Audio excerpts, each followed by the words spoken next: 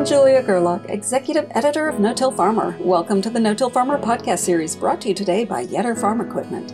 I encourage you to subscribe to this series, which is available in iTunes, Google Podcasts, Spotify, SoundCloud, Stitcher Radio, and TuneIn Radio. Subscribing will allow you to receive an alert about new episodes when they're released. I'd like to take a moment to thank Yetter Farm Equipment for sponsoring today's episode. Yetter Farm Equipment has been providing farmers with solutions since 1930. Today, Yetter is your answer for finding the tools and equipment you need to face today's production agriculture demands. The Yetter lineup includes a wide range of planter attachments for different planting conditions, several equipment options for fertilizer placement, and products that meet harvest time challenges. Yetter delivers a return on investment and equipment that meets your needs and maximizes inputs. Visit them at yetterco.com. That's YETTERCO.com. Though Hickory, North Carolina no-tiller Russell Hedrick has only been farming for about a decade, he's been making a name for himself from the very beginning with his unconventional approach to practices, breaking yield records, and marketing his grain. Not one to sit idle, Hedrick is always trying new things and seems to be pretty good at generating profits while doing them. For this No-Till Farmer podcast, we caught up with Russell to hear about his latest venture, a mobile grain milling operation he launched alongside partners Liz Haney and Sarah Barble, called Regen Mills. Join in to hear how the trio sees this as a way to return more profit to farmers, how their mobile grain mill supports that goal, the requirements and expectations they have for farmers signing on to the program, likely financial returns, and more. As I understand it, you weren't born into farming, so I wanted to have you just give us a little bit of background on how you got started farming and how no-till and other regenerative practices became a focus for you so early on. Okay. So I'm Russell Hedrick. I'm a first-generation farmer in the foothills of the Carolinas. We started farming in 2012 with 30 acres and really had no idea what regenerative agriculture was. At that point in time, the big buzzword was sustainability, and got really introduced to the right people at the right time, learned about cover crops, and that was kind of our first, step into the regenerative pool, and use that for winter erosion and winter weed suppression, and had no idea of all the massive benefits and implications that could come from this path. And, over the years, crazy people like Ray Archuleta really spent a lot of time mentoring tons of farmers, and we were just really lucky to have him, to give us a lot of knowledge and information, and then, meeting other farmers. And I would say that's one of the biggest impacts on our journey has been a peer network of guys like Gabe Brown and Curtis Furr, David Brandt, Nathan Lauder, people even in my home state that were, trying to figure out exactly where this journey was going, and shared a lot of the benefits that they saw and things that worked for them. And they also shared, a lot of their failures, and that is one of the reasons I believe in 10 years we've been able to change our operation is, really looking at having other people willing to share their failures, so that we could, try to stay away from a lot of those headaches and really just try to maximize what we were doing on our farm. Yeah. And obviously, or I'm assuming that your operation has grown a lot since that 30-acre start. Yeah, we've added acres some years, we've subtracted other years. We really fight with urban development, with housing and solar panels going up everywhere, just like a lot of farmers in a lot of other states. It fluctuates from year to year, but we've grown in acres, and we've grown in our enterprises where, trying to maximize the return on investment for the work we're doing on the farm, and really having multiple streams of income so that if we have a bad year with one, then, we're able to make up with that with all the other things that we're doing. So it's a risk assessment that, we looked at, and it was worth adding those additional enterprises. Sure. And so just give us a real quick synopsis of maybe the crops that you grow. And then I believe you have livestock. Yeah. So we started, traditional farming, traded corn. I have no issue with farmers that use traded varieties. It is a tool for farmers to use, but it's one that we noticed with regenerative practices as the years went on that we we didn't need that. We didn't need to pay for the traits and the benefits and all the technology. So we started growing non-GMO hybrids at first. And then we went to open pollinated corns as well. So we're all non-GMO now on our grain side, and we grow several different varieties of open pollinated corn. We grow several small grains, and we also integrated livestock, which was a massive learning curve.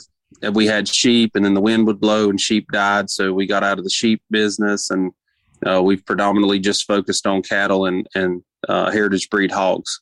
Okay.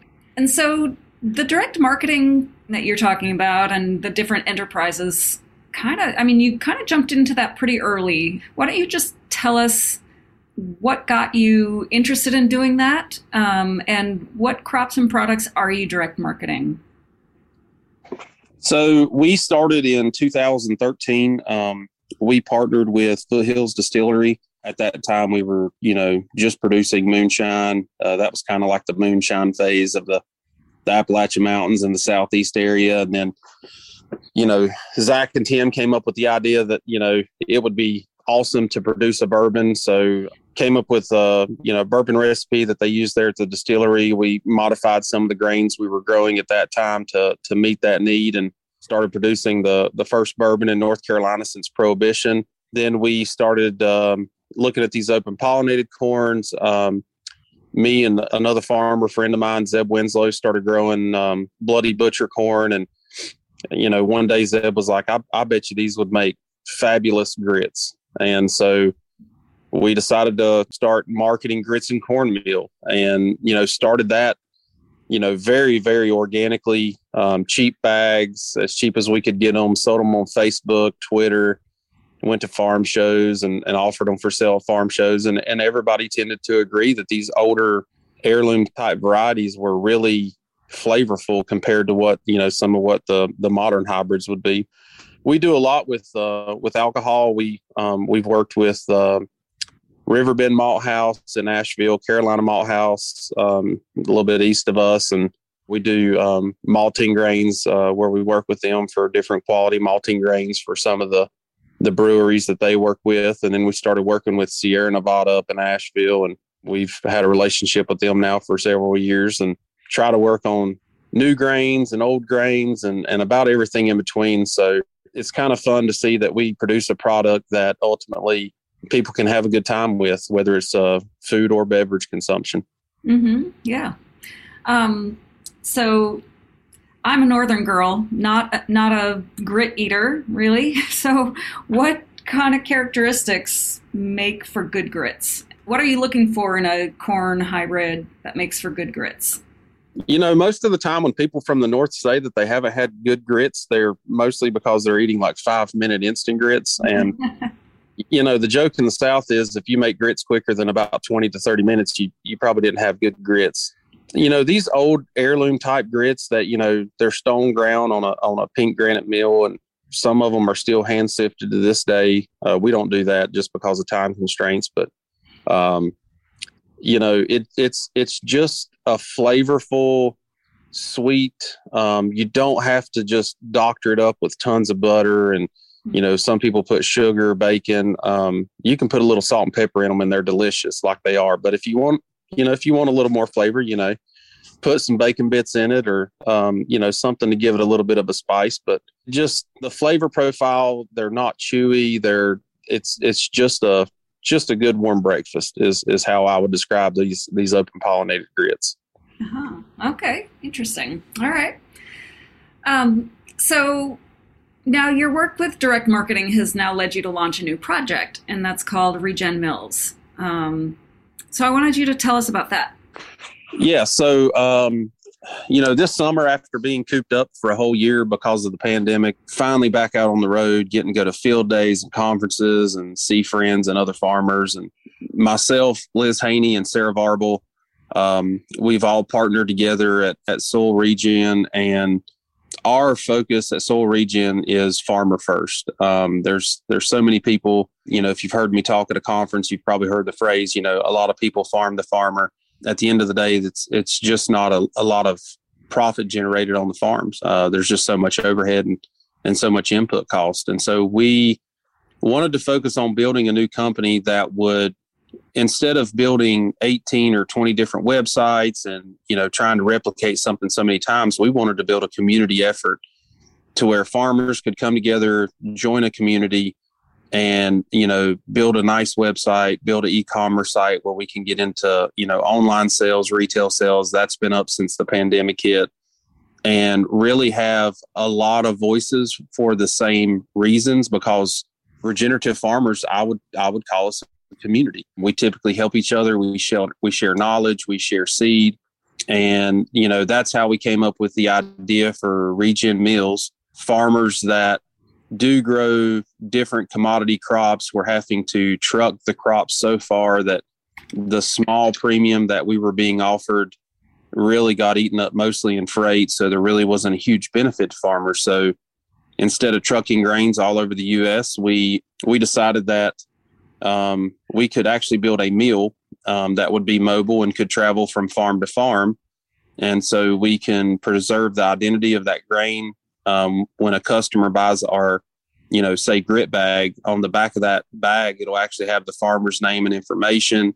They can go on our website, actually click on that farmer's name on our map and see a biography or a video of that farmer planting that crop, harvesting that crop, and really try to connect the food that people eat to the person that actually grew it. That's really cool. So would you consider this a co-op, or how is it different than a co-op? I mean, everybody, that has been a very big ass question. And I'm not really, every time I hear a farmer talk about a co-op, it's just, it's not in a very good light. We're not taking money from the farmer. So we put this company together, and, it does have an overhead cost of operating the company, but it's very minimal. And if the farmer makes a direct sale, we're not taking any money from the farmer's pocket. They are making all of that direct sale money to the farm. And the only time that we are taking money from the farmer is essentially it's minimal fees that, selling online and selling through the e-commerce site, we do have associated fees with using that technology. So we do have to charge to cover that. But, we're trying to maximize the benefit that a farmer is going to see in the amount of money they receive for their crop. So just sort of walk us through the process of what a farmer could expect in terms of how does the whole thing work once they sign up? So if a farmer wanted to be a part of Regen Meals, if they wanted to just simply have Regen Meals come out and say grind grains for them because we're in the area, essentially we have a farmer application process that they fill out an application and send that in to us. We review the application. It's kind of easier when you know the farmers that are involved in it. If it is somebody we don't know, the application process will be a little more intense or involved, because we're not grinding standard commodities. Bare minimum, it's non-GMO, but we're really focusing on the heritage type grains. And farmers would need to keep their seed tags to verify what seed they planted. We do have FDA regulations and food safety regulations that we do follow, because we don't want to make anybody sick. We want this to be an awesome product for people to consume. So, farmers have to send off a grain sample, and we're testing for, vomitoxin or, DON levels in the small grain. We're testing for aflatoxin in the corn. And all these standards are set by FDA. So there's no wiggle room for us. Like it really, farmers are really going to have to do good practices and keep grain quality up for us to be able to mill this product. And once they pass those two steps, we have a form that the farmer just fills out, lets us know, what grains they have, what quantity they have. Is there a preferred time that they would like the meal to be there? Do they have their own bags? Do they want to use our bags? And so we've set up, a simple schedule of how much it costs to meal, and then how much it costs. Essentially we're not even making money on the bags. We're charging the farmer what it costs us to get the bag to put the product in. And, that is one of the great things about this effort of all of us coming together, is the scale of economics have really made this process a lot cheaper than what it would have been, one individual farmer trying to buy 50,000 or 100,000 bags at a time. Okay, so they get on your schedule to mill their grain, and they have to have a minimum amount, I believe, right? We're trying to keep it where it's cost effective for us to move the mill. We're trying to focus on at least a 2,000 pound minimum. We're not saying that has to be a single grain type, but say they had 1,000 pounds of Jimmy Red corn and 1,000 pounds of Blue Hopi corn, or some type of wheat that they wanted, milled into flour. We're trying to keep that, at least 2,000 pounds of grinding. And we're also working with farmers to where two of my friends out in Kansas, they probably live 5 miles apart. So if we set the mill up at one or the other's location, and one of them wants to mill, say, 500 pounds, they can just bring that 500 pounds in a super sack, pro box, gravity wagon. There's several different options that we have to getting grain to the mill, and they can bring that a short distance. And then we don't have to tear down, set up, and we're trying to make this as easy as we can. But also, like I said, we do have to cover cost. And so you're going to grind their grain and package it directly into bags for them? Yes, we have a bagging system that is on the trailer. If the farmer wants us to bag it, our typical bags will be 2 and 5 pound bags. We can do 25, 50. We are actually working with some larger companies right now in negotiations to where they actually want super sack quantities. So we're trying to market this to where we can also move larger quantities. And if the farmer wants us to bag it, we can definitely do that. Our bagging system is relatively low tech and cost effective to where a farmer could easily afford one of these baggers for their location, should they want to have a larger amount of milled grain there and give them more quantity to be able to sell and package how they need. Okay. So there's a lot of flexibility, it sounds like, in terms of whether they end up with individual bags or they end up with a big quantity of milled grain, or they let you take the milled grain and you guys sell it. There's different options, right? Absolutely. And that's one of the key benefits, I think, of this group of farmers. 20 voices are a lot louder than one. And I think all of us collectively, getting brand awareness, getting our brand out there, each one of us can grow different products. Deanna at Guardian Grain up in the Dakotas, she's growing a lot of the old ancient wheat varieties that like a more air dried, environment than what I could probably grow in North Carolina. So I think us being spread out across the country lets us maximize what crops grow better in our areas and let us focus on that. Mm-hmm. Yeah. So you were just talking about you might mill different varieties in a single visit. So is there a certain cleaning regimen that goes on in between milling operations? Yes. I say this kind of, I know you can't see me, but I'm smiling and kind of even smirking right now because I really like to mill and I like the mechanical parts of this. I hate the food safety parts of this. We have this awesome person named Sarah Varble. That is her forte. She is literally making notebooks of how to clean out, how to adjust, how to make sure that we're not getting any cross contaminations, making sure that all of this is safe. And for people who have never done this before, and probably most farmers or consumers have not, it is probably one of the most boring things in my entire life to have to go through this process. For me to have to sit there on a Zoom meeting for an hour and hear about food safety and clean out procedures and stuff like that, it is worse than my worst day of farming. We'll get back to Russell Hedrick in a moment, but I want to take time once again to thank our sponsor, Yetter Farm Equipment, for supporting today's episode. Yetter Farm Equipment has been providing farmers with solutions since 1930. Today, Yetter is your answer for finding the tools and equipment you need to face today's production agriculture demands. The Yetter lineup includes a wide range of planter attachments for different planting conditions, several equipment options for fertilizer placement, and products that meet harvest time challenges. Yetter delivers a return on investment and equipment that meets your needs and maximizes inputs. Visit them at yetterco.com. That's YETTERCO.com. Now let's get back to Russell Hedrick. And then I wanted to just talk a little bit about the mechanics of the milling. So you show up, or somebody shows up with this mill, it's in a trailer. And also, who's showing up? Is it Russell Hedrick who shows up or somebody else? I know a little bit about milling. I am still in the learning process, and we do have a person who is a certified master miller. He has ran large commercial milling facilities in Oregon.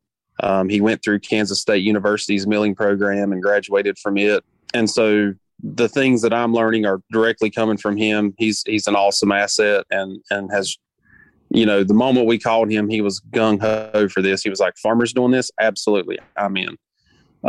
So right now we're trying to train at least 4 to 5 people. And, that way it's not so heavily reliant on one person, because you never know, somebody could get sick or a family emergency, and we want to be able to continue this process. So like Liz is going to learn how to mill, Sarah's going to learn how to mill, and several people in different locations will know how to run this process and this operation. So there will be, I think our milling is probably going to be a little bit slower as far as volume in the beginning, just because we want to make sure we're doing it right and everybody learns.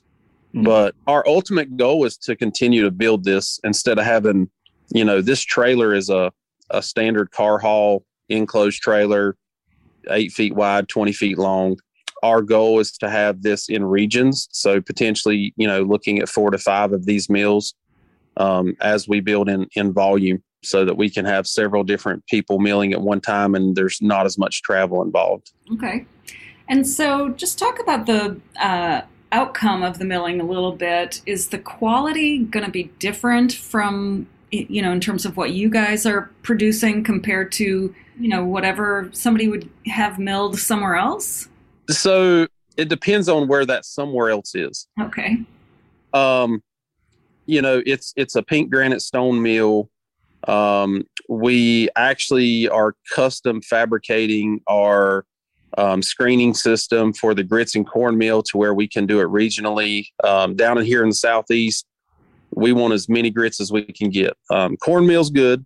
We still love our cornbread and hush puppies, but, grits are king in the South versus, if I come up y'all's way, Iowa, Wisconsin, Nebraska, Kansas, it's more predominantly cornmeal. So we actually have a system set up where, a 5-minute time span, we can change out screens and we can go from, 80% grits and 20% cornmeal in the South to 75% cornmeal and 25% grits, out in the Midwest. Mm-hmm. And so we're really trying to focus once again on what do we see regionally, because we want to feed people on a more local level. And our process is going to be slower than what a commercial mill would be, but somebody could set up a similar process on their farm and have, very similar characteristics of their product. But we've really built a lot of custom things specifically for this mill that I think would be hard to replicate. Well, and then you're also dealing with the sort of the FDA stuff, all the food safety things for them, right? Absolutely. The Kerr Center has been an absolute awesome tool for us. We've worked with them on, FDA says your letters have to be so big on your bag. The 2-pound part of the bag where it says it's a 2-pound bag has to be in a specific part. All the things that are associated with our bag fonts and sizes and logo, nutritional information, everything that's involved in the bag, that's FDA regulated, and, where we're testing this at. So we'll, say North Carolina, when I make flour, I'll send it into the state and they actually test it and make sure that it's meeting our sieve, because we are going to have several different sieved and extracted types of flours. So to make sure that our standard is actually where it's supposed to be at, how we're marketing it. So, there is a step to it, but, for me and everybody else involved so far, we all believe that it's worth it. Mm-hmm. Okay. So I wanted to ask about the name of this. You're calling it Regen Mills. Are you requiring farmers to be practicing regenerative practices? The mill is called Regen Mills, and our brand is called Heritage Ground. Yes, farmers are going to be required to we haven't set a strict standard that, you have to apply 5 of the 6 principles of soil health, or you have to apply X, Y, Z. But that is part of our application process, to where we are vetting, are you doing cover crops or reduced tillage, where it's strip till, or no till, where you're not tilling at all? Or do you have a livestock aspect of it? Is there a nutrient management side of it, to where we're, monitoring, exactly what kind of inputs and chemicals we're using? So we do have a verification, like through our process of vetting these applications, of what practices are they doing, how far along are they on the journey. We are doing testing on all the farms that our grains are being grown on, just to see, what quality is the soil, is it a healthy soil, is it a degraded soil, because that can affect a lot of our grain quality. Mm-hmm. Yeah. And are you doing nutrient density testing on grains or anything like that? So that has been one of our key topics. Everybody talks about nutrient density testing, and the funny thing about nutrient density testing are there's so many nutrients to test for. Somebody says they're doing nutrient density testing. Well, they could be just testing for A, B, and C, which is cheap and easy and really may not have any, health implications. Or, tests can be very expensive and take quite a bit of time to get the results back, and you could test for X, Y, and Z on the complete opposite end of the spectrum. So we're really trying to nail down on, we focus on soil health, but we also focus on consumer health, and healthy foods make healthy people. And so we're trying to figure out exactly what we want to test for, and how that would directly impact our customers and their health. So can you just walk through the economics for a farmer, what they would experience in working with Regen Mills in terms of, I don't know, what sort of different profit structure or income structure could they expect to see compared to what they're used to in working with a regular, when they cart off their grains to an elevator? So I guess, the easiest scenario for me is corn. A lot of people understand corn production. A farmer grows out and, let's just say he's a conventional farmer and he grows a traded corn variety, has a burn down, didn't utilize regenerative practices, and, maybe made a post application, maybe a fungicide pass. This year, huge news stories all over the place was this tar spot issue up in the I-states. So, now they're looking at, at least one pass of fungicide. And at the end of the day, with land rent, input prices, this year with a world energy crisis going on, fertilizer prices absolutely through the roof. Say that farmer raises, we'll be gracious and call it 250 bushel corn. Okay. And let's just say commodity prices stay high and that farmer gets $5.25 a bushel. Well, their gross return on that acre at 250 bushels of corn at $5.25 is roughly $1,300 an acre. Well, their cost of production was probably at least, at a minimum, I'd say close to $700 an acre. So the farmer makes $600. You don't typically hear about farmers making $600 an acre, so that's a very high number. It's probably less than that, but once again, we're going to give them the competitive edge. Say that same farmer decides, I want to grow an acre of Reed's Yellow Dent or Bloody Butcher or Jimmy Red or any of the other heirloom corns, and we know that they can do 100 bushels to the acre. We've seen them do more, we've seen them do less, but typical production, we could get 100 bushels an acre. So that farmer grows 1 acre of heirloom corn, he makes 100 bushels, he harvests that grain, goes through the application process, sends it off for a test, calls up the mill and says, hey, I want to grind all of this up into grits and cornmeal. Out of the 5,600 pounds of corn, which is what 100 bushels should weigh, we're going to get roughly about 2,400 pounds of grits, 2,400 pounds of cornmeal, and, the other 800 pounds is what we call the tailings, which they can feed back to livestock feed. They can put it out for wildlife. It's essentially the enamel from the corn and all the stuff that we clean up the corn through the sifting process for the consumer. So there is a little bit of waste, but not much. So we're still at 4,800 pounds of product, and this could vary, like I said, based on geographics. But we're going to sell that. Just say the farmer sells it direct, and we're getting $5 a pound for it. So their gross is going to be $24,000. But there is a milling cost and there is a bagging cost. Mm-hmm. So out of that $24,000, their milling and bagging cost should run them roughly about $5,500. Okay. So, take your cost of production for that, cost of production for 100 bushel corn should be way less than 250 bushel corn. So let's just say that cost them $500 an acre, plus the milling fee off of the $24,000 would roughly put them somewhere between $17,000 and $18,000 an acre net. And that's if they direct sell it. So if they go and make a lot of sales through the e-commerce, then we do have to charge for the e-commerce fees, which is probably going to put them down in the ballpark of about $13,000 to $14,000 net. That's a whole lot better than, I'd rather have $12,000 than $600. Absolutely. And like I said, we even gave the conventional corn, how many farmers are really going to make $600 an acre? My point is we try to give them at least a little bit of advantage, but it's nowhere close. It's not even in the same galaxy. So a farmer doesn't have to grow 100 acres of product to see a good return on investment. And wheat is not as good. So like whole wheat flour, after cost of production, if a farmer made 60 bushel wheat, they pay for the milling and bagging, they're still looking to make somewhere between about $3,000 to $5,000 an acre. And then we have the extracted wheats, which do get a higher premium for the bakeries. And, the net income would increase with that.